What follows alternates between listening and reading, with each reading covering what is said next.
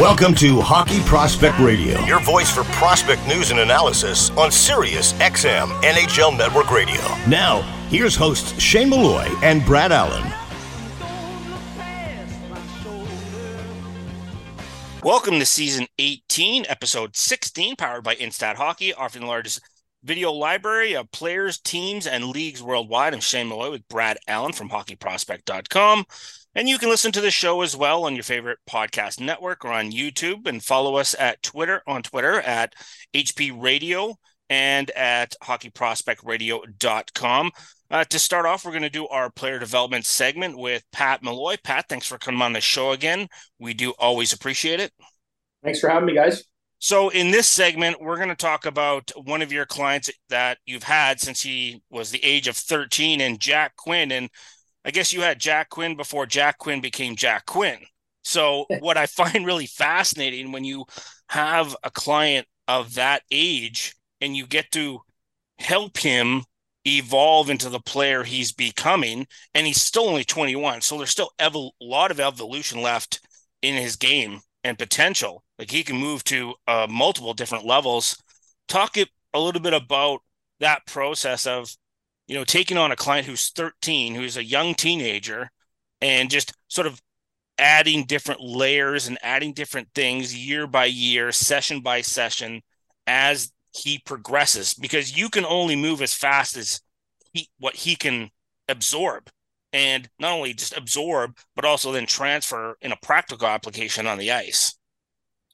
Yeah, I mean, I came to know of Jack, you know, major Pee-wee, minor bantam age, I guess. And, you know, where I sort of discovered him, and, you know, he'd show up at skating classes on a weeknight, you know, late 8 p.m. weeknight skating classes. And you could sort of see at that point he was very raw, but really had a thirst to improve. And so, yeah, that's how our journey started, was just really starting to try to create some fundamental structure in his skating and the way that he moved. And what was always refreshing about him, you know, at that age, was just show up, you know, and work. No ego, just wanted to try to build his game. I think he was playing for the Upper Canada, you know, Upper Ottawa Valley Aces at that time in AA. And, you know, he'd show up and just work at his game. And it's sort of, you know, over the years is kind of escalated to the point now where, you know, we see him, and,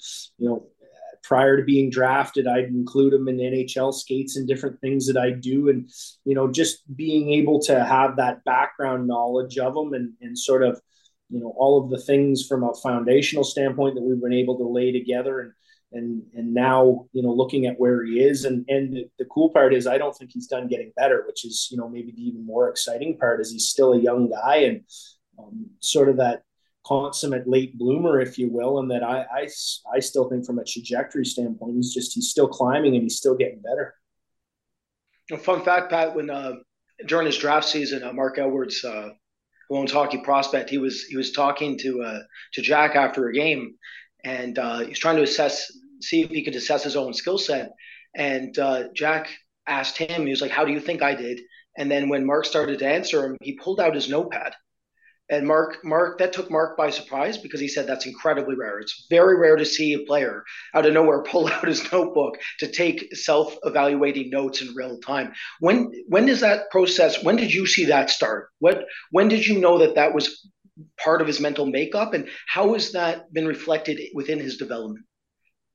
You know, the first few times you'd notice this player, because, you know, an 8 p.m. skating class on a Wednesday, for instance, was kind of a rarity. And you know, probably by week 3-4, when he continues to show up, and he's early on the ice, and you got to try to kick him off because he wants to stay. In fact, that started to be something that I would do. You know, I would let him stay for additional classes, because, you know, he lived, you know, probably a little over an hour from where we were, you know, at the Bell Sensplex in Canada. And, you know, I always remember, here's this kid that just seems to want to be part of it and want to continue. And so that's how it sort of, for me, I'm like, all right, there's something a little bit different about this player, and that, you know, a lot of kids are just gripping they put their time in and out they go, and he was wanting to stay and all of a sudden showing up early. So, it sort of morphed where I'd see him in the glass and he's 50 minutes early for his class and tell him to get dressed and get out there. And you started to realize this is someone that's, maybe wired a little differently and, wants to go the extra mile. And so, how that's sort of morphed to today, not unlike a lot of clients, I don't know whether I gravitate to them or they gravitate to me. But he's just so in tune with wanting to get better. One, two, always looking for an advantage in a way, works at every single aspect of his game. And he's kind of got that thirst for improvement that, a lot of people talk about, but, actions are certainly, the qualifier for me. It's great to talk about wanting to put the work in and be good. With Jack, I think the big thing is he puts the time in and he's consistent in the way that he puts that time in. And you see it in the way that he grows. And the neat part, as I've said, I think he's not done growing as a player. And that's the intriguing part, is he doesn't seem to be satisfied with where he is. And, that desire to improve really fuels, when we'll get together, in the off season, it really fuels his, what ways can we approach this to improve and how can I take the next step?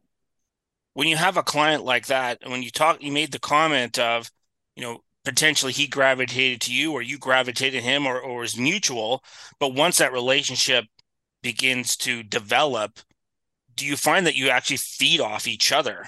When you have somebody who has that type of growth mindset, is now you as the teacher are in many cases are even forced to up your game to another level to match that type of intensity.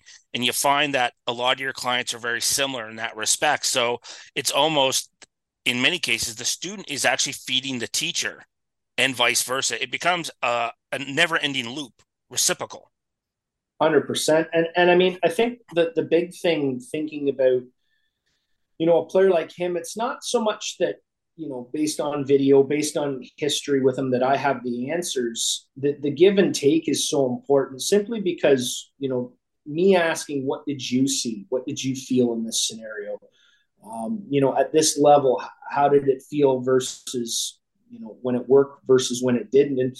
And so for me, it's not, so much providing answers as it's guided discovery, and that creating situations that draw him down the path to solving problems with skill that he encounters without giving him the answer, because it's not something that we memorize, right? It's not come to me, I'm a skill guru and this move solves this problem. That's not how learning occurs. It's really got to be put into context of, these are the situations that players find themselves in games, and based on their skill set and their perception of threat and the threat assessment process that goes on in terms of how do I succeed in this setting, is really something that they've got to go down that path. And so it's creating game-like environments that, put them into the situations to feel the stress that they would feel in a game-like setting, and then starting to expedite, all right, here's that process where, within my skill set, within my tactic base, here's the way I'm going to solve this. And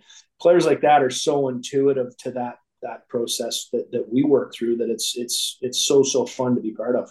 Then the follow-up question I have is, so he had the season of 18-19, we had 12 goals in his rookie season in the O. And then the following season, he had 52. That's a 40-goal spike. So, from my interest is what happened to get to that? Because that is a massive jump, not an incremental or something that you've seen previously. It was like, that was a massive jump. And that's what put him on everybody's radar. And he was really starting to come. I think it's a combination of physical growth for sure, and just recognition. His hockey sense is through the roof, and he finds areas. He went into a really good program at the time and was put in really favorable situations. And if you watched him at the time, just was really masterful at finding ice, worked a ton on his shot. And I know that he does continue to this day to work on his shot, but finding ice and sort of being proactive about the pockets of ice that he'd find. And if you watch, it's interesting when you go back and look at video of him playing in the Ontario Hockey League. It was really fun to see how he dissect and process coverages and jump to spots, because it wasn't like he was skating through five guys and dangling everybody. It was all finding quiet ice, getting a loose, getting his stick into a spot and bang. And that was really the neat part, is you recognize the intelligence factor.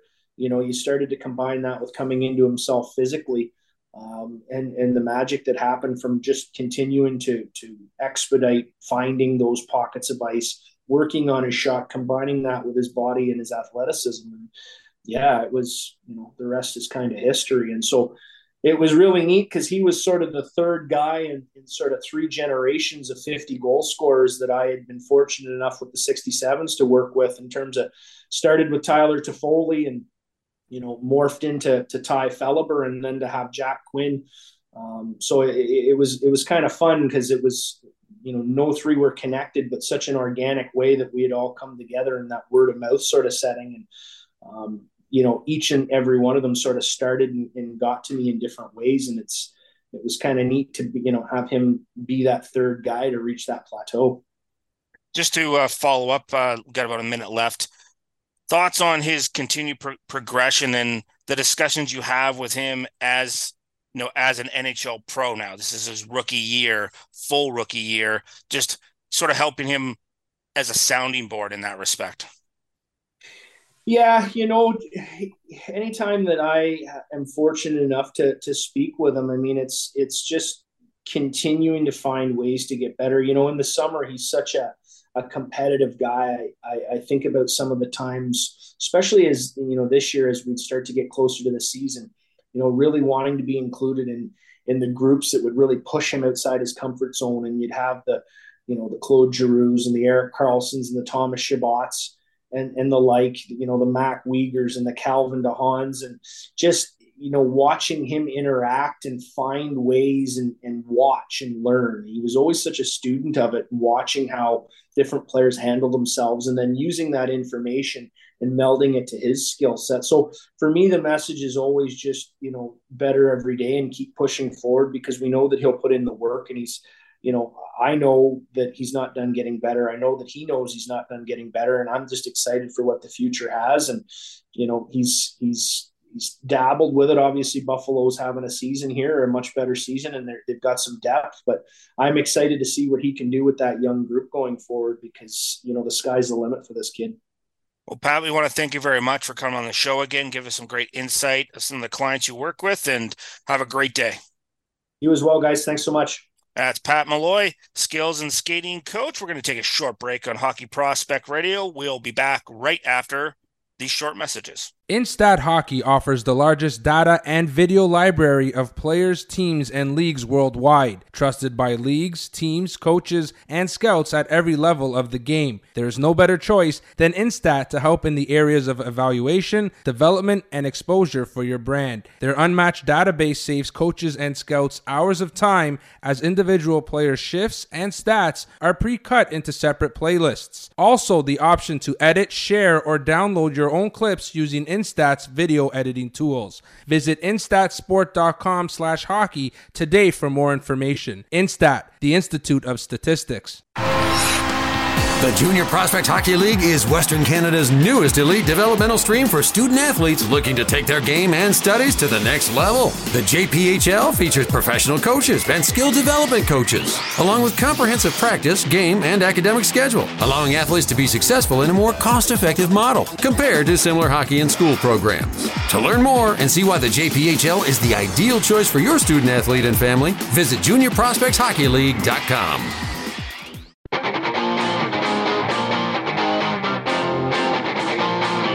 You're listening to Hockey Prospect Radio on Sirius XM NHL Network Radio. Here's Shane Malloy and Brad Allen.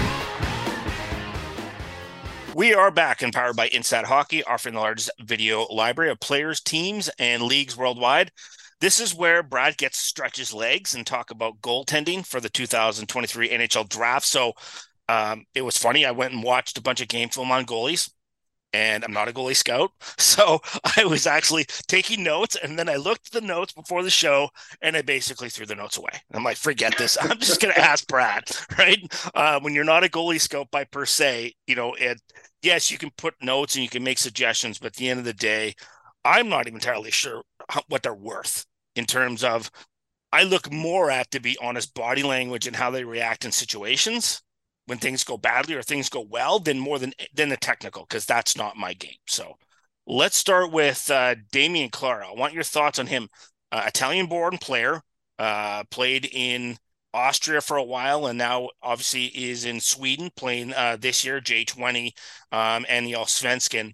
So talk about his game overall, because it's an interesting path that this player has made, and not very often do we have an Italian-born goaltender that's knocking on the door for the NHL draft. Yeah, absolutely. I mean, I'll start off there. As you said, he's Italian, so he caught my interest 2 years ago. As you know, I'm a big fan of the Red Bulls Academy over in Salzburg. Yeah, and so he ended up in that academy, and I saw him get recruited there. So that piqued my interest immediately when you saw the size, and then you saw where he was going. The other aspect was I was watching a bit of Division B internationally to see another player, and then he came to me. I was like, who is this gigantic Italian goalie who's actually moving well? And that's where it started. So I've been very, very intrigued to see what he would look like as the season started to unfold here at the J20 level. And he's exceeded my expectations. For our listeners, like, to give an idea of how scarce it is to get an idea of goaltending in the public eye. I mean, I have never seen this player mentioned publicly. He is not mentioned publicly. I am willing to bet a lot of money. I don't have that much money. I'm an independent scout, but I'm willing to bet the money I have that he is on NHL teams' radars. This is not some seventh round goalie we're talking about here. This is not a late name draft. This player is going to go, I think, very high.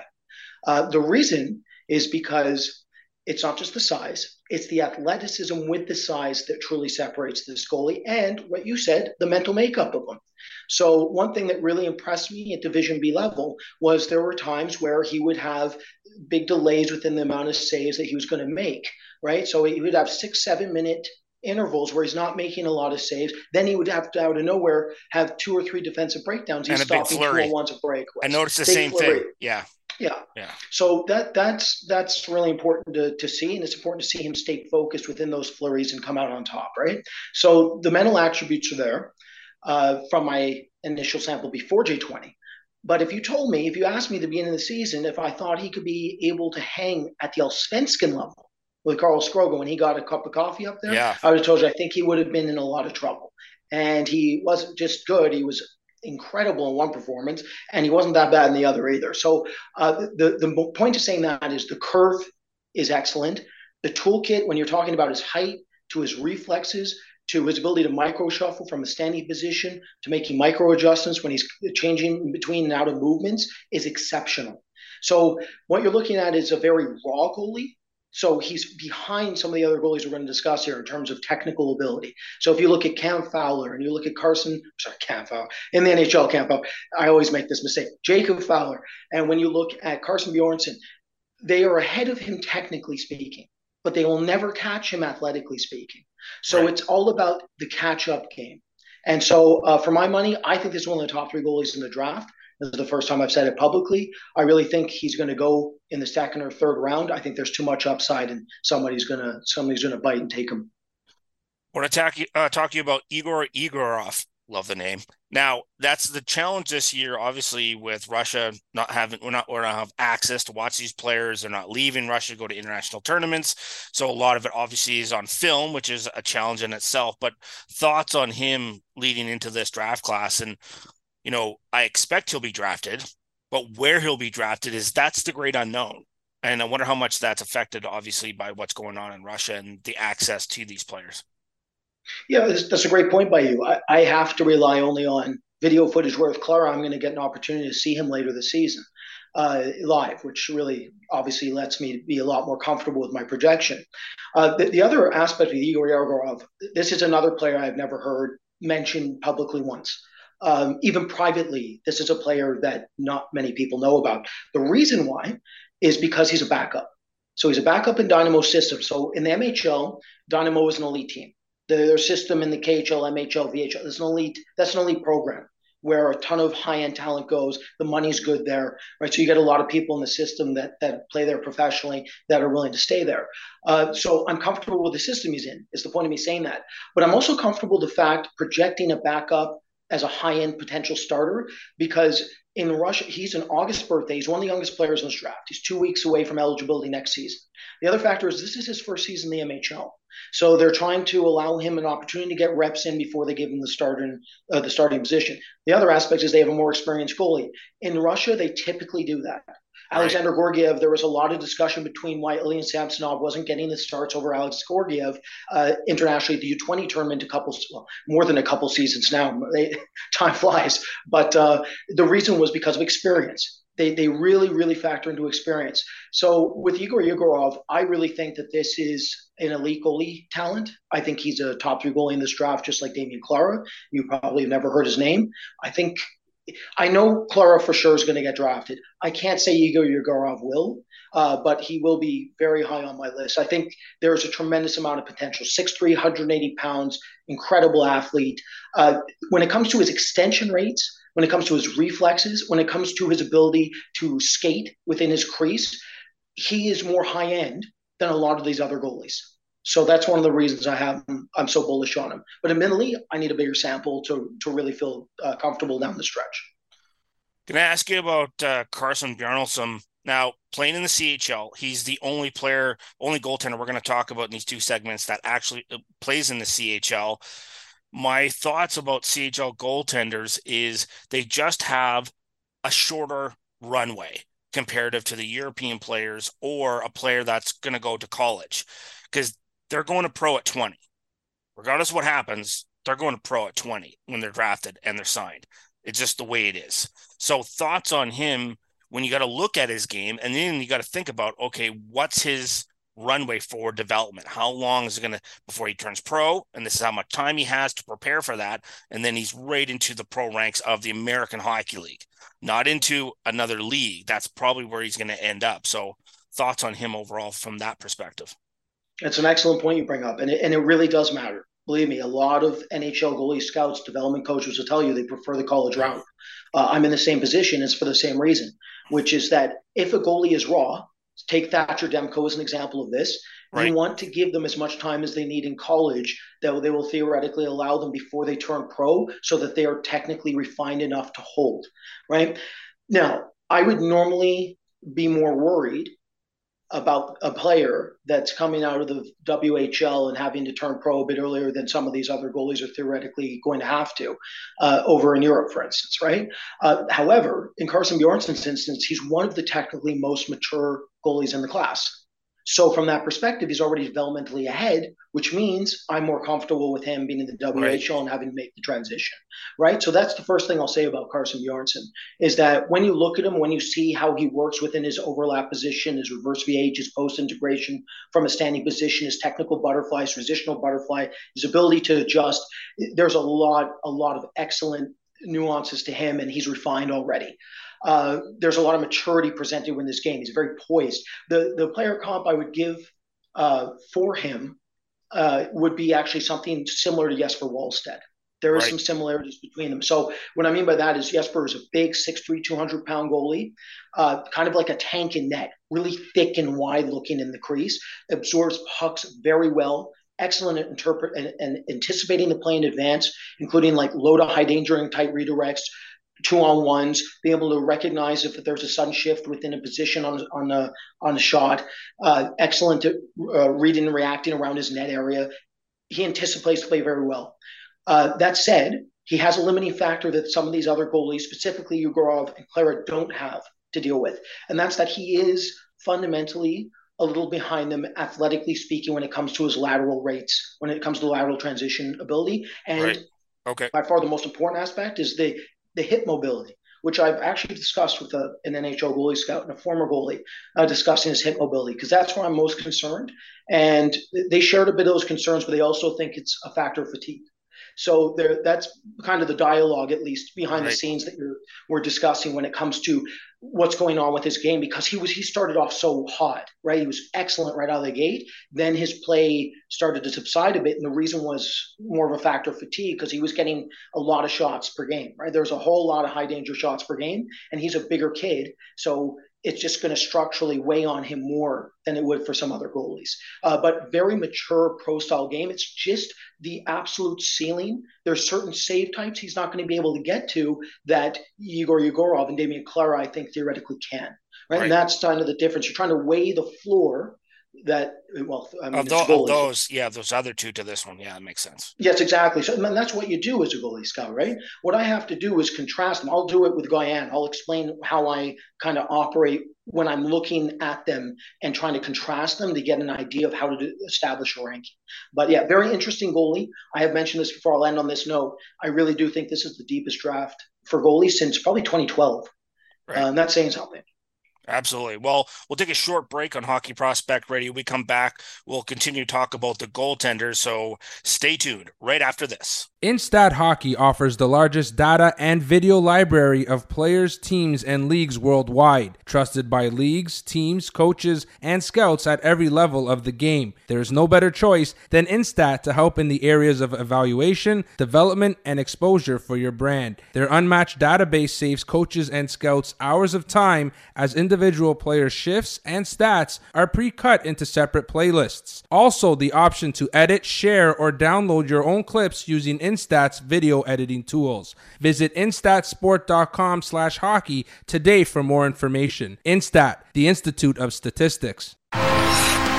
The Junior Prospect Hockey League is Western Canada's newest elite developmental stream for student athletes looking to take their game and studies to the next level. The JPHL features professional coaches and skill development coaches, along with comprehensive practice, game, and academic schedule, allowing athletes to be successful in a more cost-effective model compared to similar hockey and school programs. To learn more and see why the JPHL is the ideal choice for your student athlete and family, visit juniorprospectshockeyleague.com.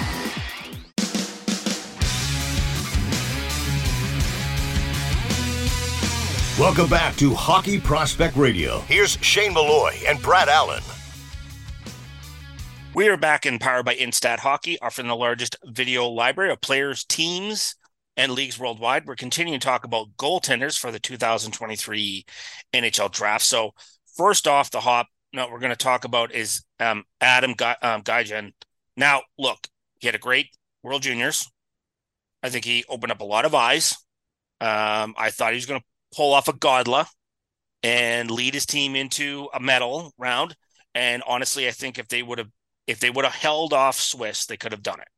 And they lost. They were up 3-1 going in the third, and they just couldn't hold on. Well, I don't think it was his fault, but I digress. So let's talk about him and the potential, because now that he's in the USHL, jumped up from the North American League, there's going to be obviously more eyes on him on a consistent basis in Green Bay. So overall, his skill set and what you're hoping to see from him for the remainder of the season, because that's really the hard charge and right down to the playoffs, and then see what he does in the playoffs. Well, to start, what you're hoping for is that his U20s wasn't his peak performance output, and that was more of the norm. Right. Because if that's the case, then you're really happy, right? Like he was tremendous at that event, blew me away. I always tell you if I knew him beforehand, if I didn't, Igor Yegorov, I'm the first person I know who's ever mentioned the kid's name. This kid, I'm behind. I was behind. I didn't know about him until the U20s. People were raving about him in the NHL. I was behind on this player. So with Adam, I'll give you a direct comp. That's how comfortable I am with it. I've watched a lot of them the last 2 years, and that's Logan Thompson. This player is very, very similar to Vegas' starting netminder, Logan Thompson. So the thing with Logan was he was a late bloomer. Big, athletic, raw would be the best way to put it.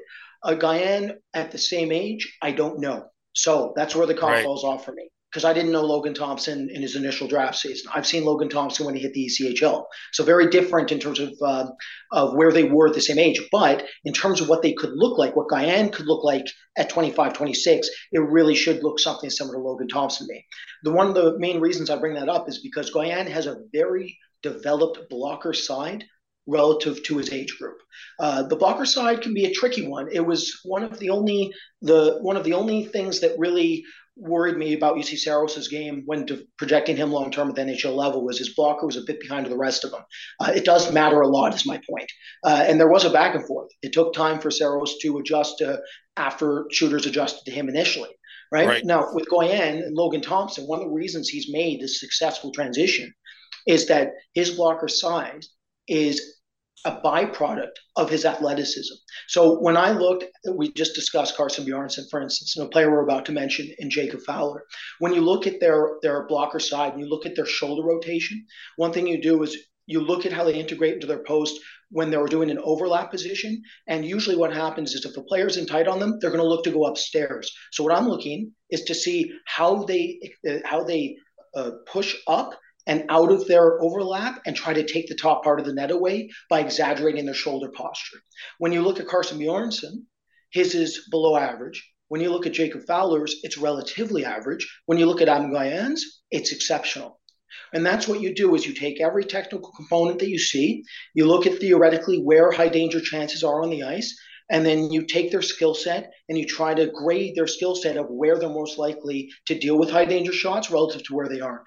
So when you look at Bjornsson's high danger rate relative to Goyen's, it's a completely different playing field because Goyen has excellent lateral mobility, just like Logan Thompson. He has fantastic extension rates within his legs and fantastic reflexes, just like Logan Thompson.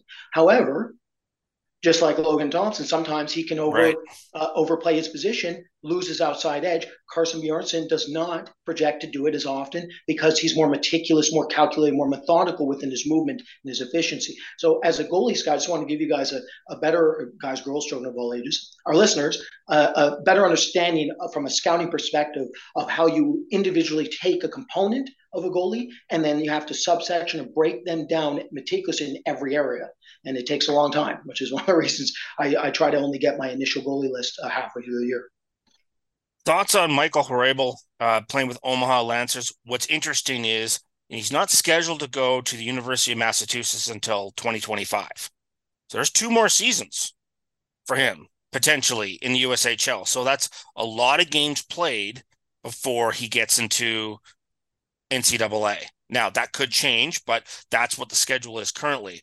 So what that says to me is, of all the goaltenders going into this draft class, he's going to have the longest runway, which I happen to like. I think there's that actually makes him more valuable as a prospect you're going to draft as a goaltender than any other goaltender in this draft class, just based on that alone.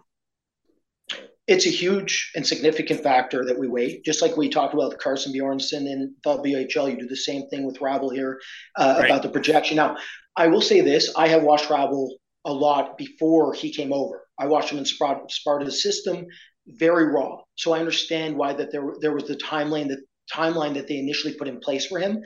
But much like Damian Clara, which you give the same type of timeline to because of the height and having to grow into that frame, Hrabal has been remarkably impressive within his physical development. Clara, there's a whole lot more physical development work to be done. Hrabal is caught up quicker. So what that means to me, obviously I don't know, but if I was to really give you a calculated guess, I would say that he does not need the extra years in the USHL based off what we're currently seeing. I think he can go to college season and be fine. I really do. So with Hrabal, to me, he has the highest ceiling out of any goalie in this draft. Right? That's when you take the 6'6" frame, when you take the athletic base, when you take the technical components and what he could mold. And when you're looking at a goalie, it's not what they are. Right? You know this very. You always talk about it takes 3, 4, 5 years for certain types of player types to enter the NHL. Well, as you know, goalies take the longest, or really tall goalies even take longer than that. Look at Jakob Markstrom, how long it took him to become what he was projected to always become. And I bring up Jakob Markstrom because that's my player comparable for him. Stylistically, there is some Jakob Markstrom in this player, both good and bad. So with Hrabal, very much like Adam Goyen, when they're not doing well. So actually, I should bring this up to our listeners. One thing about goalies, and it's really difficult to communicate, especially in small segments like this, is usually if I'm talking about their very, very good qualities, you're seeing those in their better performances. There's always a tale of 2 tapes when it comes to goalies. When a goalie's off his game, he's not going to look very good relative to when he's on his game. And it's more pronounced at the goalie position because there's a reduced margin of error, which we've discussed, right? And so when I'm talking about some of their better traits, it's things that you're going to see consistently within their peak performance output. When they're talking about the negative traits, those are primarily shown when they're off their game, right? And that's just the nature of the position. right? So with Hrabal, for instance, when he's on his game, he's more quiet and composed and structured in his net, and he's not losing his crease. He's also reading the initial shooting angle at a better rate. When he's off his game, all those qualities we just discussed break down, right? So that's just to give an idea of how to communicate, how I'm trying to communicate this. Well, we got 2 minutes left. Let's talk about Jacob Fowler, who is going to go on. He's another USHL goaltender out of Youngstown Phantoms, going to play in Boston College next year. A couple minutes and thoughts on him and what you're hoping to see through the rest of the stretch run. Yeah, so he's been very impressive this season. I hadn't seen Jacob a lot prior to coming into this year, not nearly as much as Klar or Hrabal, for instance. That said, so Jacob Fowler falls in the middle ground of a goalie type that I admittedly have a bias towards in a negative way. And that does not mean he's a bad goalie. It means I have a bias. And I'll explain that bias right now. I love specializations within players. I always have, because I find them really interesting to track, monitor, project. It's more fascinating to me. With goalies, same thing. Jacob Fowler is a well-rounded goalie who's he's a jack of all trades, master of none. So that doesn't mean he's bad. On the contrary, that's refreshing in a sense. That you can work with that. Believe me, that's not a bad quality. I'm not saying a negative thing about this kid in terms of that. What I am saying is, from a goalie perspective, for me, I love hyper athletic goalies that are erratic at times. Okay, it's just what I'm prone to. So the Michael Hrabals, the Adam Guyans, the Logan Thompsons, the Elvis Merzlikins, the Alex Gorgievs of the world, hyper athletic, reflexive goalies who look otherworldly one performance, then mentally break down, and you're wondering what you're doing for a living the next. Right, so that's my type of goalie. Jacob Fowler has been very consistent, with the exception, I mentioned this because of the erratic nature. He has been extremely consistent within his game-to-game performances, unless they're on back-to-backs. He has had back-to-back breakdowns consistently, with the exception of the beginning of the season when he held really well. I can't remember the team off the top of my head. It was a long time ago. I scouted that now. But the thing about that is that I have to factor that into my projection, because that might skew the interpretation, because, well, he's getting lit up, but it's off a back-to-back where he already made 40 saves the previous night. Right. So these are the little nuances you have to look for within the breakdown of the goalie, and be like, well, okay, he let in 5 goals. Oh, but it's off a back-to-back. Well, he let another 5 goals. Oh, it's off another back-to-back. Context, of course. The context and those traits. So hopefully that gives our listeners a little bit of an understanding of some of the detail of how to scout this. We'll do another big breakdown later in the year when I finalize my list. But look for our list coming out in 2 weeks here at Hockey Prospect, and this will be the first real goalie list I do. All right, we're going to take a short break. Stay tuned on Hockey Prospect Radio. We'll be back right after these short messages. Instat Hockey offers the largest data and video library of players, teams, and leagues worldwide, trusted by leagues, teams, coaches, and scouts at every level of the game. There is no better choice than Instat to help in the areas of evaluation, development, and exposure for your brand. Their unmatched database saves coaches and scouts hours of time, as individual player shifts and stats are pre-cut into separate playlists. Also, the option to edit, share, or download your own clips using Instat's video editing tools. Visit instatsport.com/hockey today for more information. Instat, the Institute of Statistics. The Junior Prospect Hockey League is Western Canada's newest elite developmental stream for student athletes looking to take their game and studies to the next level. The JPHL features professional coaches and skill development coaches, along with comprehensive practice, game, and academic schedule, allowing athletes to be successful in a more cost-effective model compared to similar hockey and school programs. To learn more and see why the JPHL is the ideal choice for your student athlete and family, visit juniorprospectshockeyleague.com.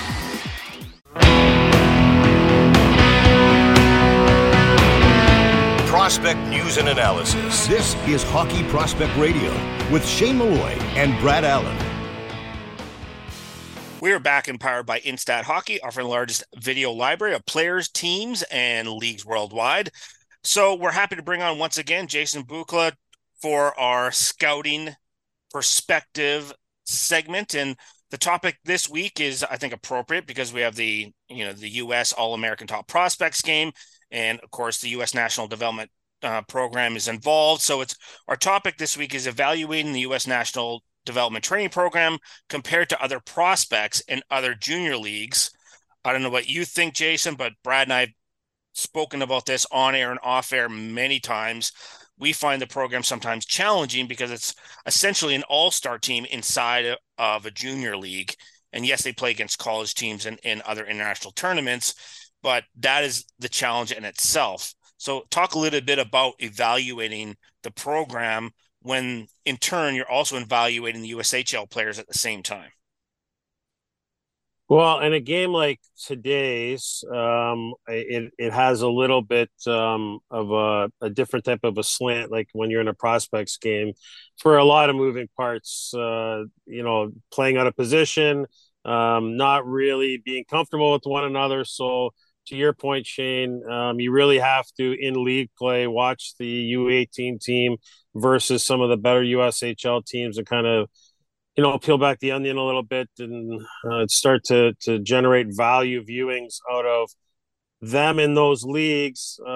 But you guys are onto something here, because this team, we see them at all the big events, right? The Five Nations events here in Plymouth in November. We're going to see them again in February, and of course, the Worlds is their big one at the end of the year. That's by far they build towards the World event. It poses some interesting challenges scouting the U.S. Development team. One of the things that I've always found to be a challenge over the years is, like you said, it is almost like an all-star team. So there's only one puck, and there's some guys that get, I don't want to use the word buried, but I don't know what else. I don't know how else to tell you. So slotted, let's just say slotted, in the 3-hole or the 4-hole on this team, where if they're playing on some other club teams, even some USHL teams, they'd be a top 6 forward, for example, or maybe being playing on the top line. So you really have to watch closely. And, the guys like the Hughes brothers that have come through here, or the Zegrases or the Matthews back in the day at the U17 level. And, Spencer Knight when he had the net here, Caulfield, like we could go on and on about names. Those are all the big names that are easy to view, but you have to start to take notice of some of the other in-between guys, like Brock Faber, for example, Right. when he was selected, and put value on them. So it's a great program, though. I think we would all agree on that. Like the amount of talent coming out of this program is elite. Yeah, good point, Jason. I mean, it is refreshing to know that you just watch a full game and you're going to have to watch 10 players that actually matter. It doesn't happen too often unless it's international. So to get in the USHL, it doesn't hurt. That said, I bring up it doesn't hurt us as scouts. Do you get wary, though, from a development perspective? For instance, one name that comes to mind immediately to me is Ryan Chesley. The other season there, where he was having to play out of position on the power play. It took him a long time to get going. There was question marks that were arising about maybe the long-term projection, where he, including our staff, we're bullish on him to start the season, and then he fell off before I thought reestablishing himself at the end of the year. So can you talk about that and just the development side of it and what you think from a scouting perspective? I think Chesley's a really good example to use. So last year in season, even around this time of year, let's call it, I'm with you guys. I had some concerns. His timing was off, pushing the pace with the puck on his stick at the wrong time, maybe not making just a safe stick-to-stick play, on his zone exits. A little hectic, I would suggest to you guys, and really undefined. And then by the end of the year, certainly at the World Championships, totally different, playing more within himself, still producing a little bit of offense. But here's the thing.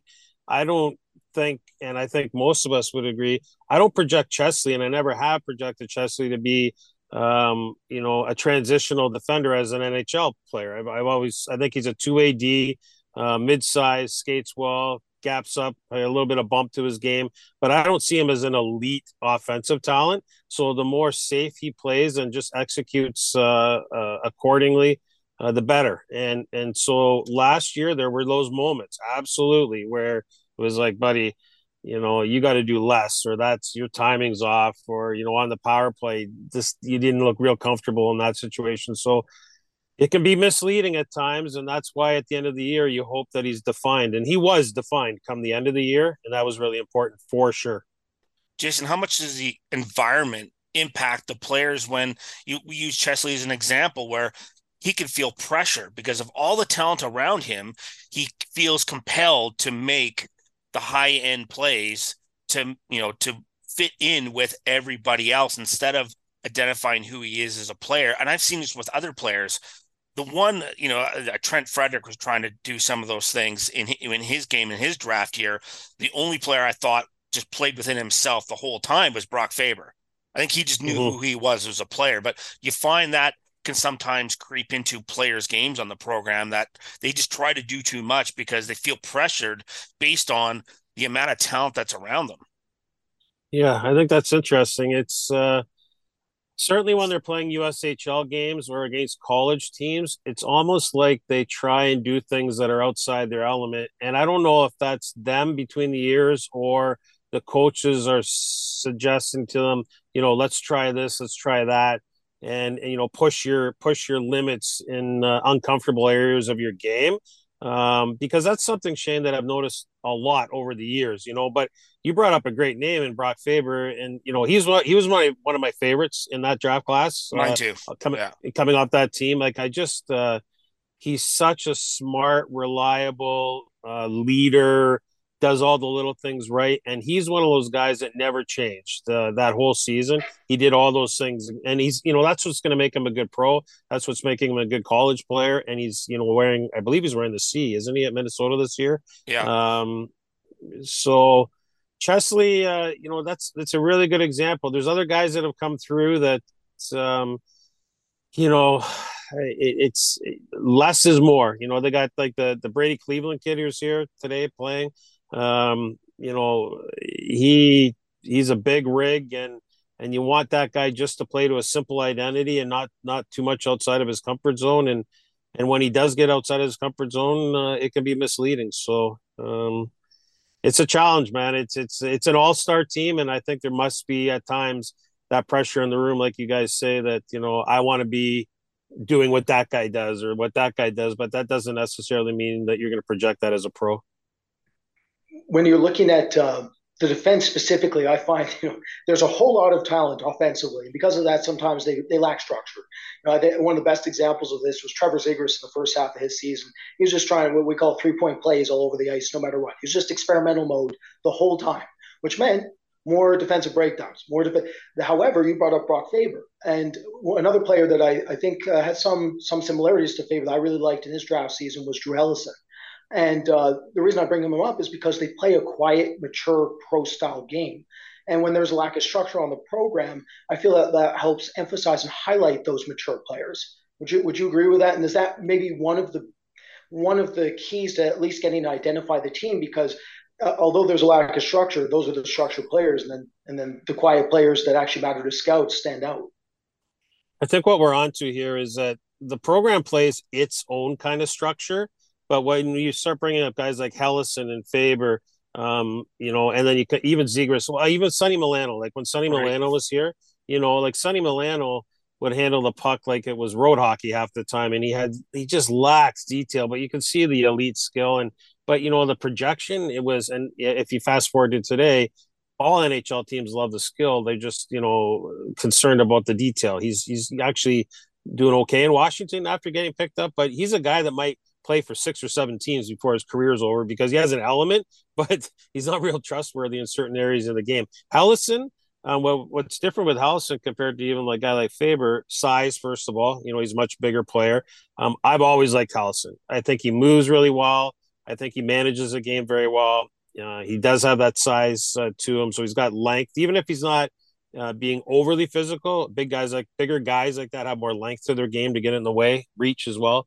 But it was interesting when Hellison came out of school, speaking to people in the league, and some people in the development staff, they were a little bit put out, I guess is the safest way for me to put it, with his fitness and his actual development. He had not developed to the point where they thought that he should have been to hit the ground running in the NHL. So it's an interesting kind of a conundrum, if you will. We talk about the U18 program, and maybe they try and play outside their element a little bit.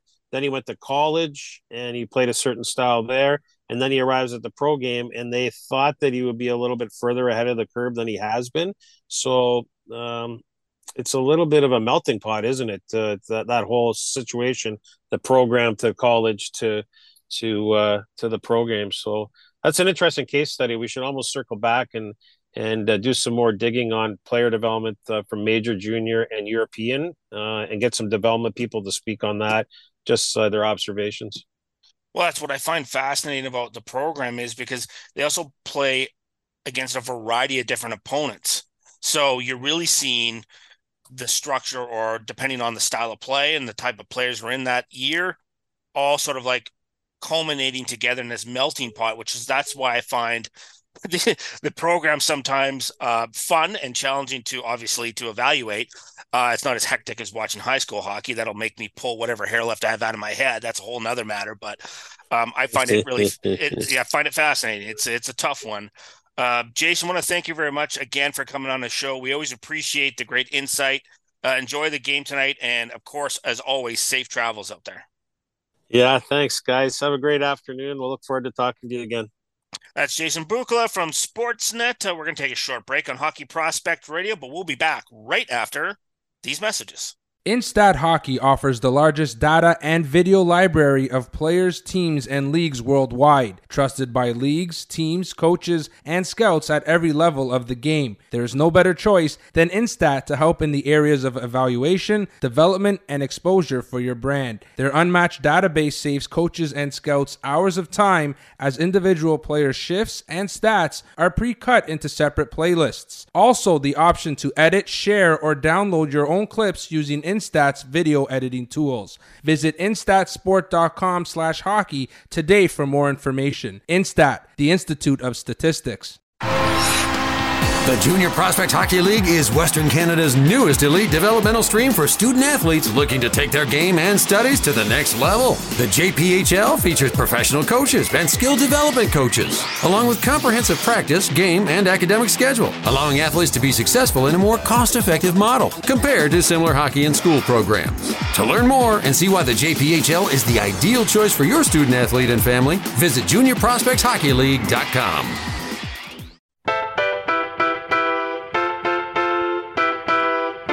Welcome to Hockey Prospect Radio, your voice for prospect news and analysis on Sirius XM NHL Network Radio. Now, here's your hosts, Shane Malloy and Brad Allen. We are back and powered by Instat Hockey, offering the largest video library of players, teams, and leagues worldwide. So we're going to talk about the Buffalo Sabres prospects next. So we're happy to bring on Adam Mayer, the Director of Player Development for the Sabres. Adam, thanks for coming on the show. We appreciate it. No problem, guys. Good to see you, Shane, Brad.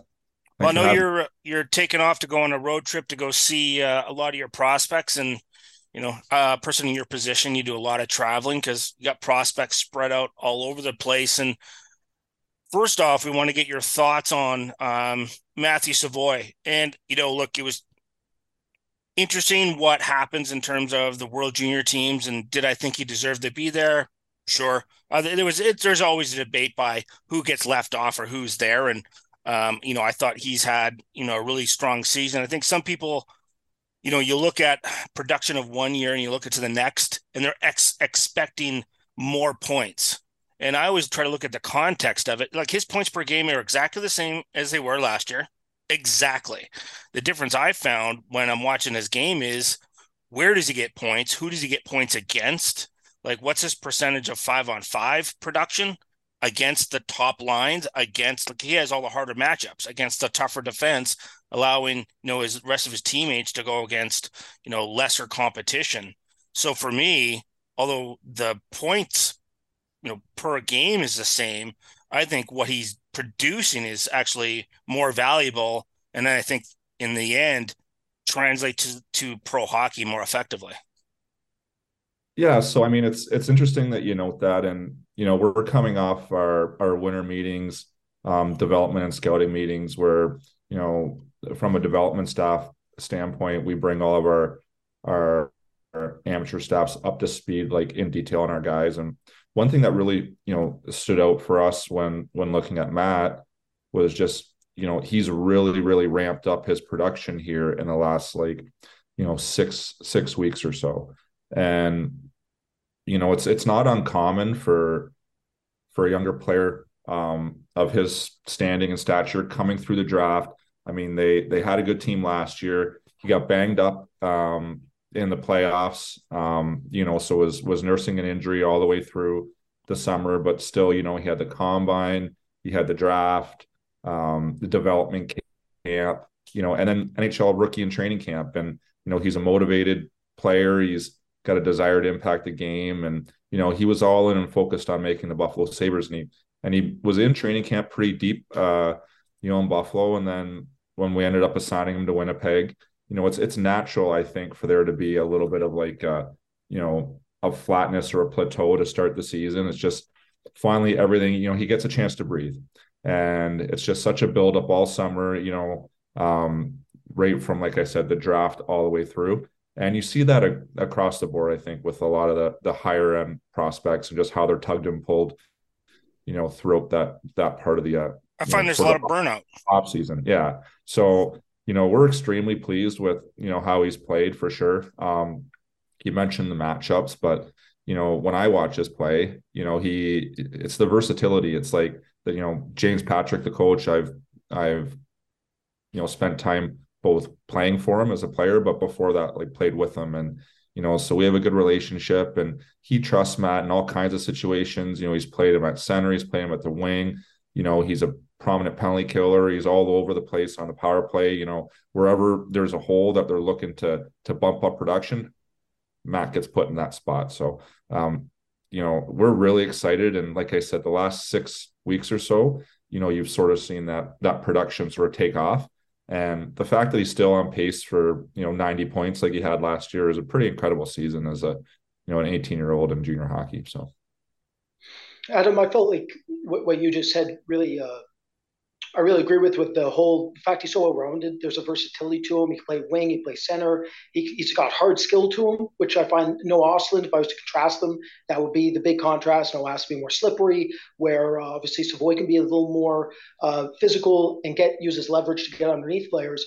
My question for you is, do you feel that with his development, is there more emphasis placed on his support game with the potential for him to be a center? And how have you found his anticipation to be as he hits more pro-level competition like you saw him in camp?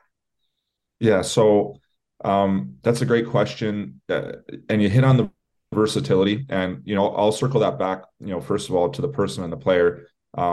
His drive, like his love for hockey is incredible.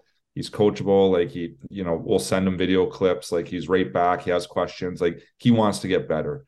And, talking about sort of Hockey Canada and him not being on that World Junior team, if you look at the team on a whole, there was a lot of 2003 born players.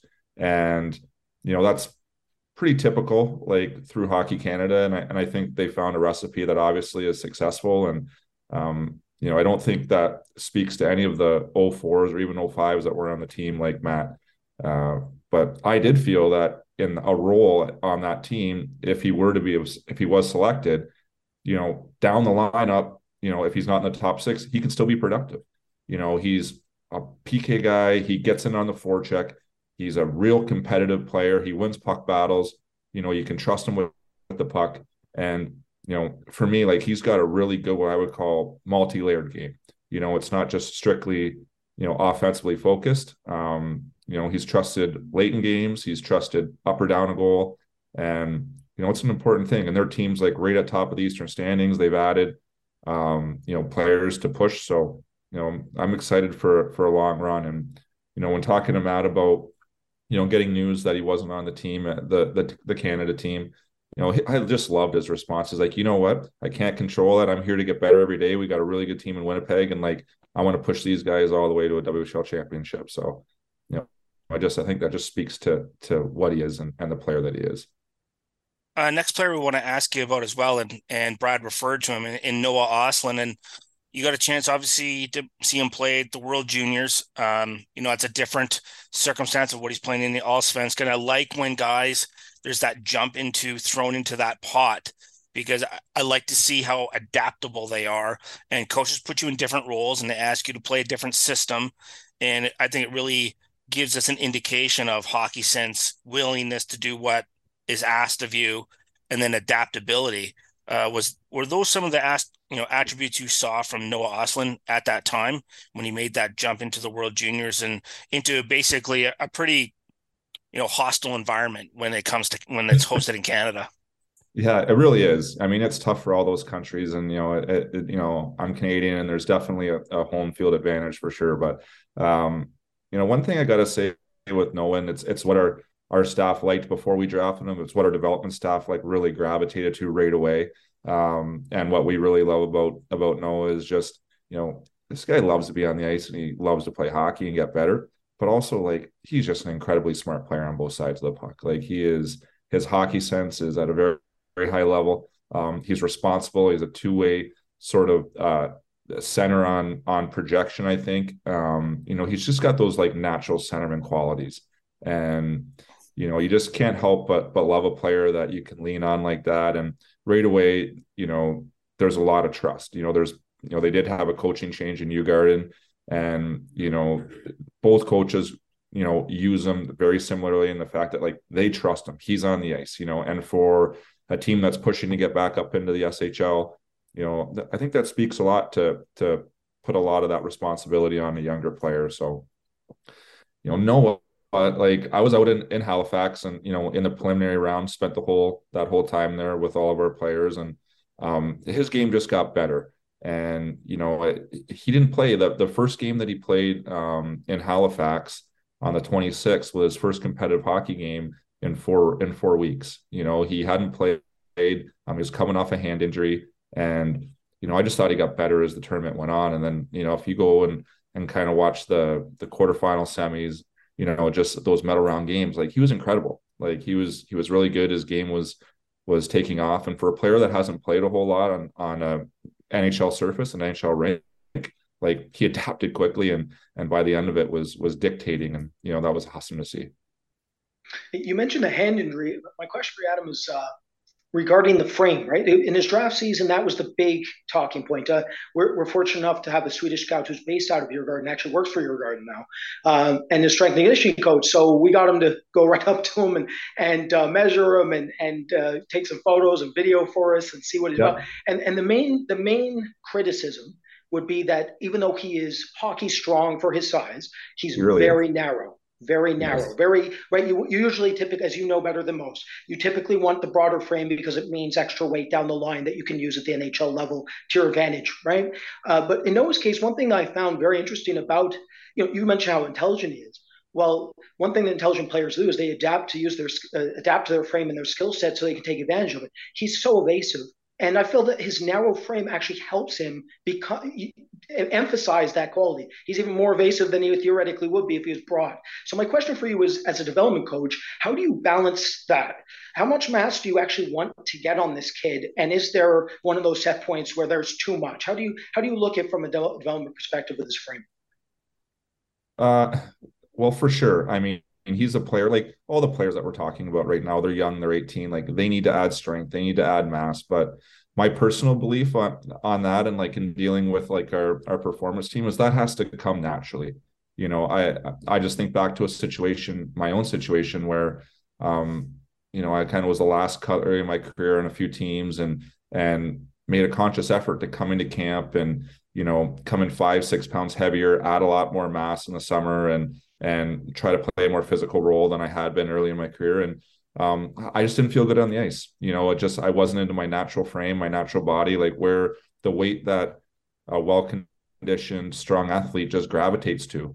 So we want them to obviously, make sure that they're training properly.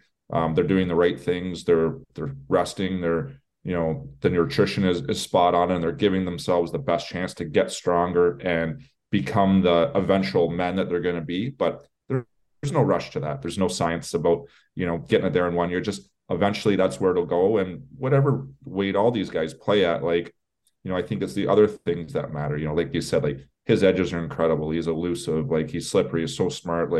You hardly ever see him take on much contact. Just his adaptability in the game. Again, another guy that, can be in a multi-layered role. He can kill penalties, he can take face-offs, he can play the power play, you can match him up in certain situations and be responsible with the puck. So there's no doubt that it's an emphasis of ours. Like we want to make sure, and we've talked to you, Garden, and the feedback's been really positive. Like he is hockey strong, and for his weight, they're happy with what he's pushing weight wise. They think he's really strong in the gym too. So because he's call it light right now, for lack of a better word, like we don't think that really that matters at the end of the day. We're going to take a short break on Hockey Prospect Radio, but we come back, we'll continue to talk about the Buffalo Sabres prospects right after this short break. Instat Hockey offers the largest data and video library of players, teams, and leagues worldwide, trusted by leagues, teams, coaches, and scouts at every level of the game. There is no better choice than Instat to help in the areas of evaluation, development, and exposure for your brand. Their unmatched database saves coaches and scouts hours of time as individual player shifts and stats are pre-cut into separate playlists. Also, the option to edit, share, or download your own clips using Instat's video editing tools. Visit instatsport.com/hockey today for more information. Instat, the Institute of Statistics. The Junior Prospect Hockey League is Western Canada's newest elite developmental stream for student athletes looking to take their game and studies to the next level. The JPHL features professional coaches and skill development coaches, along with comprehensive practice, game, and academic schedule, allowing athletes to be successful in a more cost-effective model compared to similar hockey and school programs. To learn more and see why the JPHL is the ideal choice for your student athlete and family, visit juniorprospectshockeyleague.com. You're listening to Hockey Prospect Radio on Sirius XM NHL Network Radio. Here's Shane Malloy and Brad Allen. We are back and powered by Instat Hockey, offering the largest data and video library of players, teams, and leagues worldwide. We have Adam Maron, the Director of Player Development for the Buffalo Sabres, just chatting about some prospects in the system. Next on our list is Jiri Kulich. Now, I'm intrigued to get your thoughts on Jiri. In particular, anytime you guys bring in a younger player who's under 20 into the American Hockey League, after 20, this is my 23rd year of covering prospects, watching a lot of American League.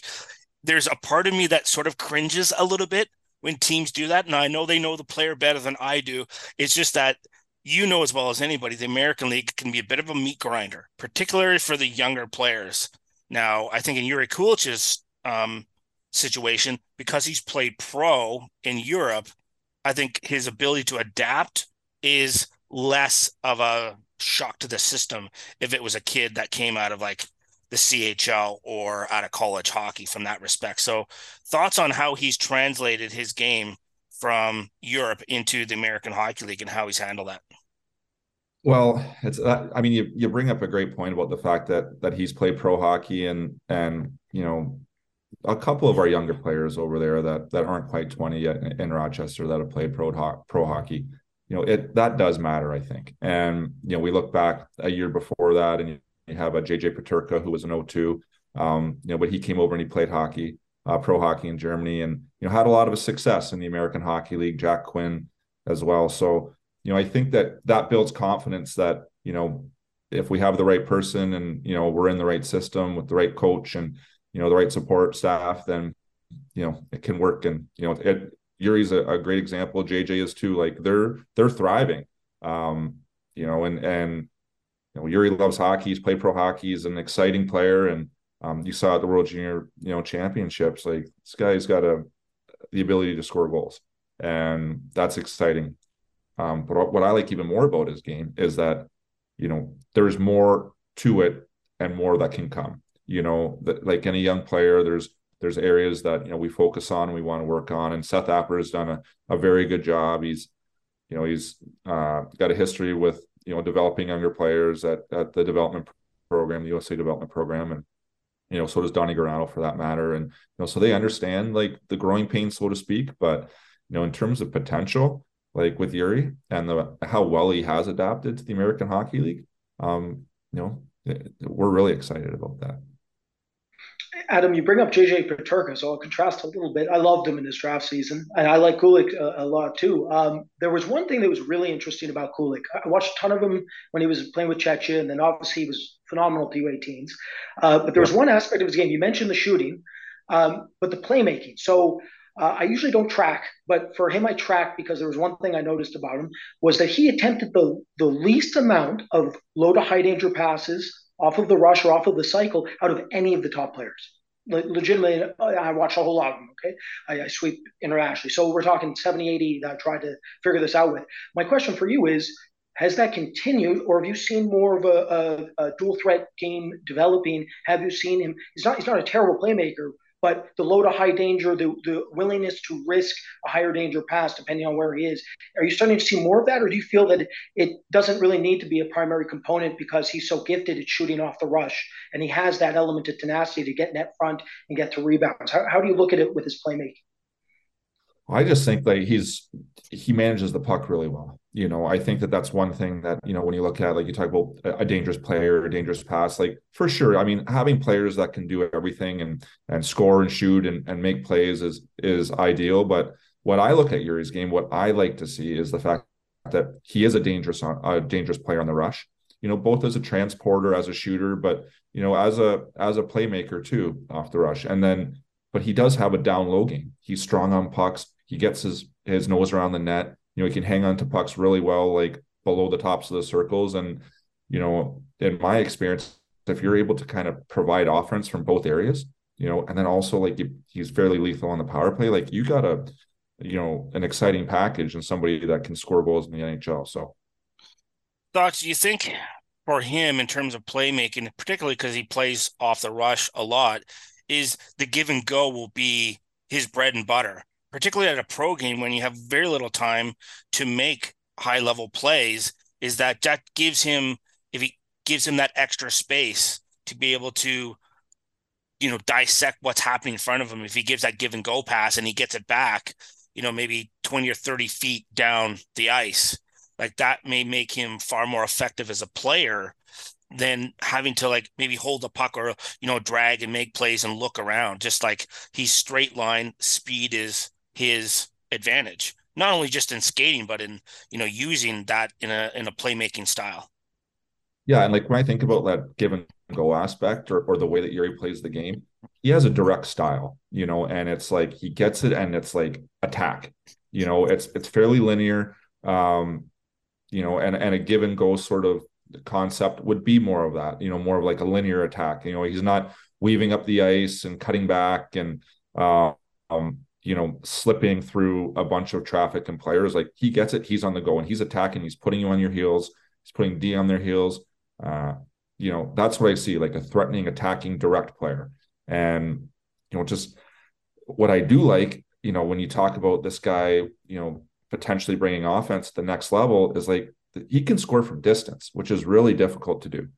Finding players that can score from distance at the NHL level, like, there's not a whole lot of them. And, he's got that potential, but again, he's not limited to that alone. He gets himself around the net and the net front. Those are the most sort of repeatable, predictable areas and goals that you can look forward to and say, like, we can trust him. That'll come again next year. So it's just, like I said, he's got a lot of potential to be a goal scorer. And I think there's so many layers that are left to be uncovered. Like, he's fast. You guys said that, using that on the track, using that, on the forecheck, like, understanding that the more he wants to get that puck back, the more he's going to have it, the more offensive opportunities he's going to have. And Seth's been doing a great job down there, sort of like working on those type of details in his game. That's what I find it interesting in terms of, because if you can score from distance, the defense has to gap up tighter to you, which opens up time and space for your line mates. So if you use a give and go, then they have to counter correct, and then and he's gone. Then he's gone. Bye. Yeah. Right? Like, you're floating by the time you pivot, he's past you. Right. So that's where I'm really interested to see how that sort of develops in his game. Next player we should ask you about before we have to let you go is Isaac Rosen, and another player, played pro, came to Rochester, young kid, and we got to see him play at the World Juniors as well. And I always try to watch the rookies in the American League. They're in 20 game increments. What happened in the first 20? Is it like getting thrown into the deep end of the pool with an anchor and they're paddling like mad to stay, like, to figure things out, and then see how they settle through those 20 game increments? What have you seen through the first 30 games or so from Isaac in the American League, and then what you saw at the World Juniors? Also, I mean, this is a player that we've been pleasantly surprised with. We weren't quite sure, how he was going to adapt, just because he didn't play a whole lot of hockey last year. And, he had an injury late in the season that sort of put him on the shelf for the remainder of it. And, he's averaging somewhere around 6, 7, 8 minutes in Lexham when he was with the SHL team. And even the year before that through COVID, like there wasn't a lot of hockey there. So, my personal opinion, and I've discussed this like with our group as well, is like we could just be scratching the surface with what this guy is capable of. He's long, he's a really smooth, fluid skater, can really shoot the puck. He's got great hands, very good hockey sense. Needs to, get stronger, needs to add mass, needs to get inside more. But overall, like there's offensive potential here. And that's what I see. And the fact that he hasn't played a lot of hockey, I think that's exciting. So he came into rookie camp, and, until you're there, until you've sort of quote unquote taken that test, you don't really know. You can project, you can predict, but, we were all really happy with what we saw at rookie camp and what we've seen so far, in Rochester to start the season. He's playing a lot, so is Yuri. They're getting, 15, 16, 17 minutes. They're both on the power play. They're being exposed to a lot of different situations, and there's a lot of trust from Seth and a lot of development put into those players, like all of our younger players there, to expose them, to play them, to help them get better. So, he's good. I'm sure, like, you talk to anybody that wants to play offense, he'd wish he had more goals than he does right now, but, we're really happy with him. Do you feel the next stage for him will be to add that harder skill element so that he can get more involved in the heavy traffic areas? As you mentioned, that he's a little bit of a perimeter player at this time. And the other aspect is, do you feel that if he can add that hard skill, it can really theoretically allow him to be more of a line driver because he does have some of those instincts? Remember, specifically in Lexington, like his driving ability through neutral zone, specifically, really high end. Like no Osling qualities, exceptional at deceiving that first layer and getting the puck in. So where are you with his overall development from that perspective? Yeah, I think, being stronger on pucks, taking pucks harder to the net, working to get inside and finding strategies and solutions to getting inside both with and without the puck. That's definitely an area that, when I worked with him last year, we would talk about. And then also this year, when our group's down in Rochester, and for sure Seth and his staff, Michael Pekka, working with the forwards, they're talking to him about too. But absolutely. And like, when you watch him, and you see him on the power play and you see him on the flank and he can one-time the puck, and you notice the shot and the speed. But, as you watch his game more, like he's extremely smart. He plays with his head up. He hardly looks down at it. He sees the ice. He has a no panic, approach to it. It's not like I don't want to say he's not urgent, but he is calm in possession, and he sees things, and he sees second options, layers, and, can really distribute the puck as well. So, talk about a guy that can make plays, but also finish. I think he falls into that category, and you just want him to continue to learn, and he's adapting to the North American game, how to handle traffic and how to, embrace that and get to the areas that eventually he's going to need to get to, repeat offense. So, Adam, how much is that is based on the environment he played in Sweden? Like when I've been over there to watch games, it's it's a little bit more perimeter, obviously, than the North American game. So when you have a player who's played in that situation his whole life, it's so habitual that you're breaking a habit, right? Because his instinct to think, like, you don't want him to think, but that's the first thing he's going to do is be more perimeter. It's almost like you're trying to program him into, okay, this is North America, so things are a little bit different. So it's sort of like you're cracking into the computer program and hacking in there and putting a different a different code in there. It is like, and I would liken that to, in a way, playing fast as well. It's more of like a regroup, bring it back, come up together, come slowly. It's not like, a get it, attack, put it to space, beat a player, win a race, attack the net. They want to reload, regroup, and it's a different style of game. And when you talk about the bigger sheet and it's just the way that it's played over there, I think it's just a natural sort of path of least resistance for all these players. Like, there's ice out there. I'm getting pressure. I can skate over here and not feel pressure. And our team can still possess the puck. I remember the very first time I went over to Sweden to watch a game. And it was Victor Olofsson was a prospect. He was playing in Frölunda, and the game went by and it was 9 minutes and there hadn't been a shot on goal yet. And I remember texting like our guys, I'm like, I can't believe this. It's 9 minutes in and there isn't a shot on goal yet. Like I can't believe what's going on here, just the style of play and how different it is. So for sure, all these players that are, coming over to North American hockey, and we talk to them about that all the time. It's like, it's a different style. It's a different game. And, you will adapt because you're a smart player. And that's where, that hockey intelligence, I think, is such an important part of it. So. Adam, I want to thank you very much for coming on this show. We really appreciate it. Safe travels out there, and hopefully we get to see you at the rink. Great. I really appreciate it. Thanks, guys, for having me. Best of luck here in the second half, and anytime, would love to do it again. So that's Adam Mayer, the Director of Player Development for the Buffalo Sabres. Brad and I are going to take a short break. We'll be back right after this. Instat Hockey offers the largest data and video library of players, teams, and leagues worldwide, trusted by leagues, teams, coaches, and scouts at every level of the game. There is no better choice than Instat to help in the areas of evaluation, development, and exposure for your brand. Their unmatched database saves coaches and scouts hours of time as individual player shifts and stats are pre-cut into separate playlists. Also, the option to edit, share, or download your own clips using Instat's video editing tools. Visit instatsport.com/hockey today for more information. Instat, the Institute of Statistics.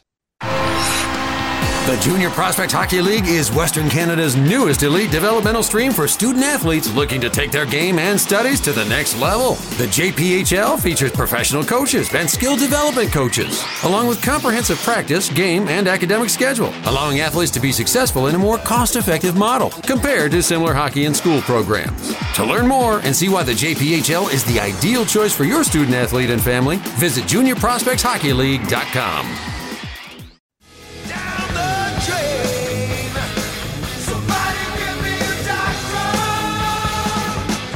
Welcome back to Hockey Prospect Radio. Here's Shane Malloy and Brad Allen. We are back and powered by the Power Player, hockey player development software at thepowerplayer.com. We're now speaking with Dr. Kevin Willis as we continue to review the last chapter of his book, Hockey Grit, Grind, and Mind, and we're into Chapter 7. The topic this week is, in the chapter is Passion to Stay, and the topic is optimism and enthusiasm. And Dr. Willis, that sounds easy, but to maintain that over time with any subject matter, like what tools do you bring to a client to help them, just to not just to think about it, but it's like tools to so it becomes habitual that you change the way you think about your passion. And if you're doing something for hours on a day, week after week, month after month, year after year, how do you even with your defeats and your mistakes, what do you teach to people to be optimistic, enthusiastic about the process that you're under? Yeah, well, I think that we start with awareness, right? Because sometimes you can go into something and you're pissed off and you're negative and you hate the world and so everything is stupid. Everything sucks. Your teammates are idiots. Your coach is a jerk. And it's just an awareness, right? So if you were to catch yourself in that moment and say, whoa, wait a second. I am definitely in a funk. What's going on here? Now we have an opportunity to do something about it, right? Because when I start working with people, we always talk about what you think, what you feel, how you act, right? So if you are in a funk and you're having one of those days, then it's awareness, right? What am I thinking that might be causing me to feel this way, which is resulting in how I'm acting, kicking the dirt and being a jerk or being silent in the room or whatever.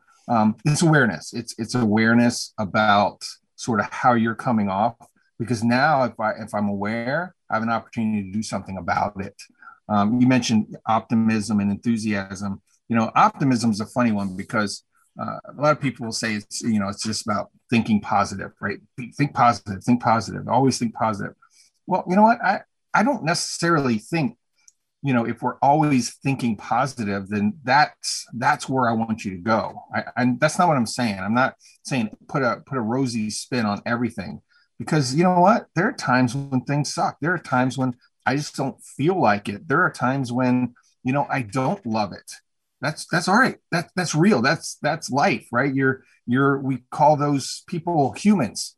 And you mentioned it happens in all areas, not just hockey, but studies and getting along with friends or family, or there are times when I'm just not feeling very optimistic or very positive, but it's awareness. So the difference between, in my opinion, positive thinking and optimism is positive thinking is ignoring the negative, right? Optimism is being aware of the positive and the negative, but making a choice to just lean more into the possibilities, the positive possibilities that could potentially come from this. Because when you approach anything, I can come into it as, this is going to be awesome, this is going to be amazing, or I can come into it going, this is going to suck, this is going to be horrible, right? And do you think that attitude, that vision going in to anything is going to have an effect on the outcome? Well, absolutely, 100% it will. Again, it's what we think, it's how we feel, and it's how we behave. It's that triad that controls so much of sort of how we come off in anything, let alone hockey. Kevin, you mentioned in the optimism portion of your book that there's two components. Can you go into more detail about the explanations component and how that relates? Yeah. So when I think about sort of that side of it, that optimism versus the sort of being pessimistic, it's coming into what I call expectations, and that is sort of how I'm looking towards the future, and explanations is sort of how I judge the past, right? So I'm always in that mode. We're always either thinking about what I've got to do or what's coming up or what I just did and how it went, right? So there are a lot of folks that will take a look at, sort of, why are you in such a funk? What's going on? Well, this happened, that happened, this happened, that happened. And the way they're sort of explaining that to themselves, that whole history, the past, right, is got them in a funk. It's got them in a negative mood. Well, we can't change anything, right, about the past. It is what it is. So if we were to say, if we put as positive a spin on that exclamation of what it is, what happened, then it won't carry the weight as we move forward. Same thing with expectations. You go into a situation, think this is going to be incredible, this is going to be awesome. And sorry, guys. Let me turn that off. We come into a situation, we think this is going to be awesome, so our expectations are positive. It may not be awesome, but we're going to go into it with this sort of more optimistic mindset. We have the ability to increase the odds that it will come out better, it will work out better. Because if I go into it with a really sour attitude, like this is going to be horrible, we're going to get crushed, or the coach is going to skate us to death today, we're already coming in at a low energy. And it's going to prove itself to be, a fact very quickly. Well, Kevin, is that a matter of your perception of the situation? Because you can have nervous energy or you can have excited energy, and they're the same stimuli. It's just how you perceive the energy, that, like, what's going on in your body. Is that a part of it as well? Yeah. And that comes back to what Brad was just saying about how am I sort of explaining this feeling that I'm having, that I'm nervous, I'm going to hurl, this is going to be terrible, right? Or I'm so excited, I can't wait to hit the ice, this is going to be brilliant. And you're exactly right. It's the exact same feeling inside. Our heart's beating fast, our stomach's rumbling a little bit, we feel a little bit jittery and antsy. But if I over and over and over treat that feeling as excitement and anticipation for something, exciting getting ready to happen, then I can use that. But if at the same token, if I constantly associate that feeling with dread and something horrible is going to happen, then we're basically training, our bodies and our minds to, every time that feeling occurs, to associate it with either positive or negative. But with awareness, we can choose what to tag it onto, right? And I think that's part of it. That's what I was saying. Expectations is what we think are going to happen moving forward. Exclamation is what the way that we sort of explain what happened in the past, and that does set our mood in the present. And and that just makes it a fascinating conversation in terms of your own personal self-awareness and how you dictate your own habits by what you think and what you're feeling, and then what you decide that it's going to be. Like, I think some people forget the fact that, hey, you get to decide.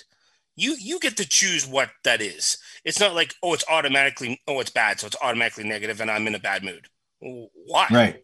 You don't have to. Yeah. I mean, you get to choose. That's the cool thing is, hey, it's free will. You get to choose this. Yeah. It's not preordained, right, in your brain. You get to map that out and change those habits and pathways yourself. So I find that incredibly fascinating from a human development standpoint. But we're going to take a quick break on Hockey Prospect Radio, and we'll be right back.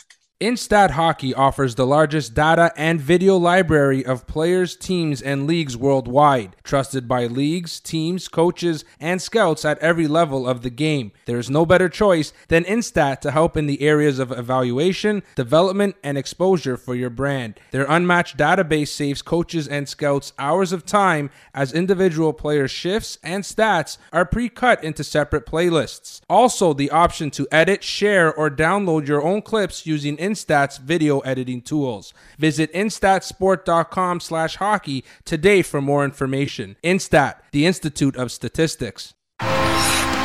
The Junior Prospect Hockey League is Western Canada's newest elite developmental stream for student athletes looking to take their game and studies to the next level. The JPHL features professional coaches and skill development coaches, along with comprehensive practice, game, and academic schedule, allowing athletes to be successful in a more cost-effective model compared to similar hockey and school programs. To learn more and see why the JPHL is the ideal choice for your student athlete and family, visit juniorprospectshockeyleague.com.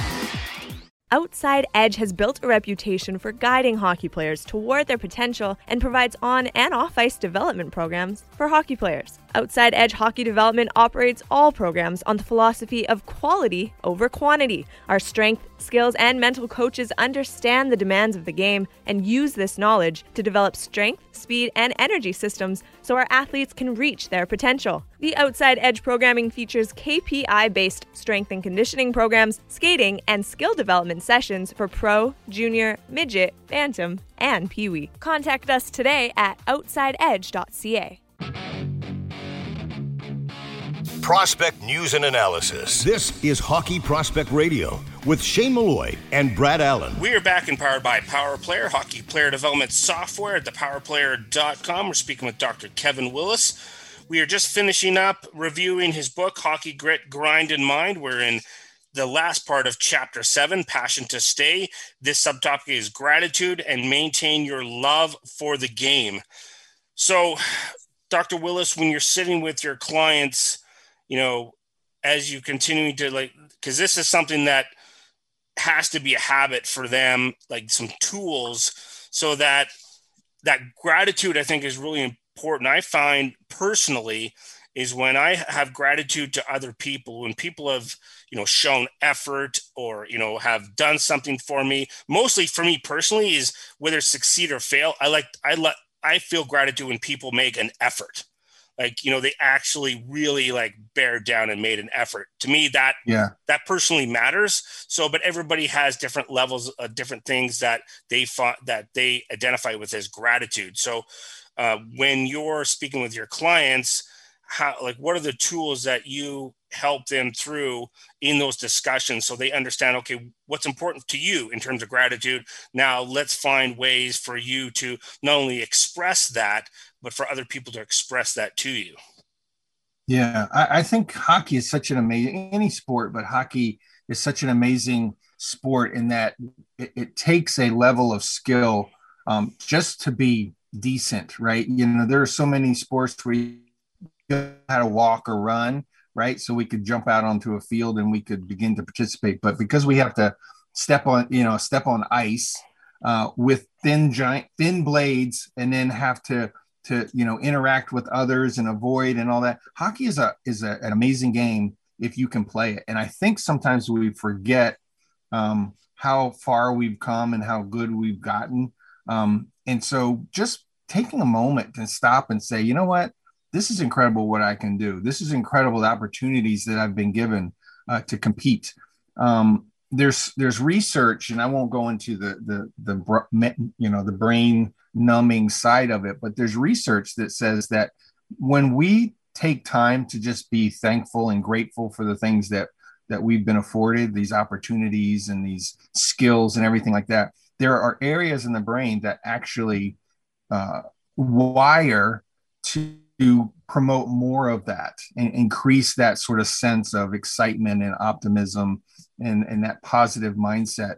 So just the act of being grateful, the physical act of saying, I'm thankful today for this team, this coach that I have a chance to skate for, my ability to get better, day after day, week after week. I appreciate that.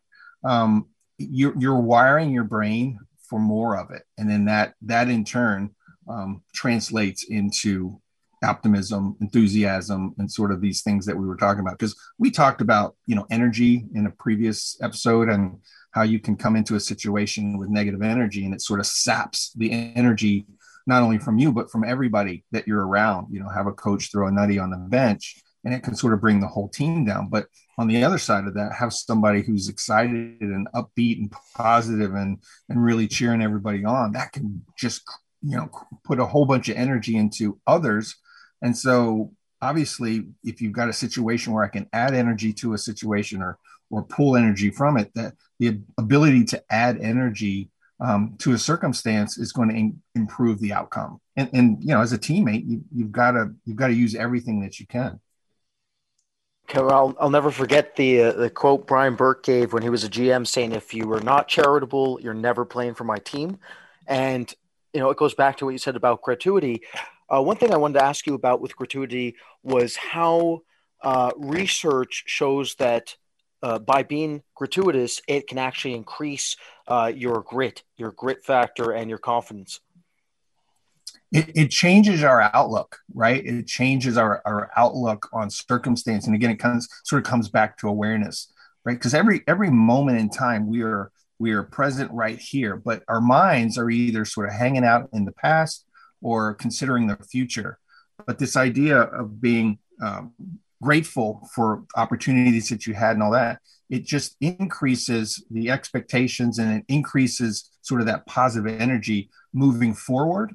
And, I said it before, we become what we think about. We're moving in the directions of our dominant thoughts. And so just being thankful and grateful for all these opportunities that we've had, you're increasing, sort of that positive energy moving forward. And that translates into improved performance, increased passion. At the end of the day, this can be a really hard sport. And the higher you go and the more opportunities afforded to you, it can chew you up and spit you out. I say that in the book. And I don't, wish that on anybody, but it can. Something that you love so much can really, really mess with you. And so you've got to have this ability to sort of maintain that love for the game, that love for the effort. It doesn't mean you have to like everything. It doesn't have to mean that you love every situation that you're in, but you can appreciate the opportunity that you're given. And then as you get through that, there's this spark that happens. Think about it. Anytime you've ever accomplished something that was really, really hard, think about how you feel. It's like energizing. And again, I don't teach kids how to skate and stick or pass and shoot and stick handle and all that kind of stuff. But I can tell you that your attitude, your mindset affects all of those things. And so when Pat comes in and talks about very specific skills, if you want to add sort of a layer, a boost, a layer of icing, whatever you want to call it, to all of that effort, it all starts with the brain. It all starts with the brain. And that's, to me, is the fascinating reason why we brought you on to talk about this throughout this year on the show, is because how critical component is about, hey, everything starts with that big lump of mush between your ears, everything. Yeah. So it doesn't matter how much you train, is if you're not training your brain for the habits you need to succeed in whatever part in the hockey industry you're in, it's just an absolute critical component. I think, honestly, for me, I think it's most important to start there first, because if you can waste years upon years of trying to train and not spin your wheels and not get where you need to be. And for me, Dr. Willis, I think it's been like it's been a fascinating, last 4 or 5 months to have you on the show and have you explain how that all this comes together in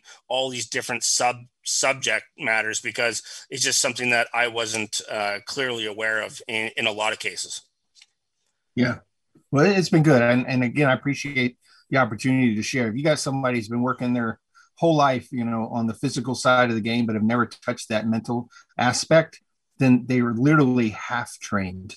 Think about that. They're half trained all that time, all that energy, and you left, half of that training basically up to chance. And what I just don't know why anybody would do that. Oh, absolutely.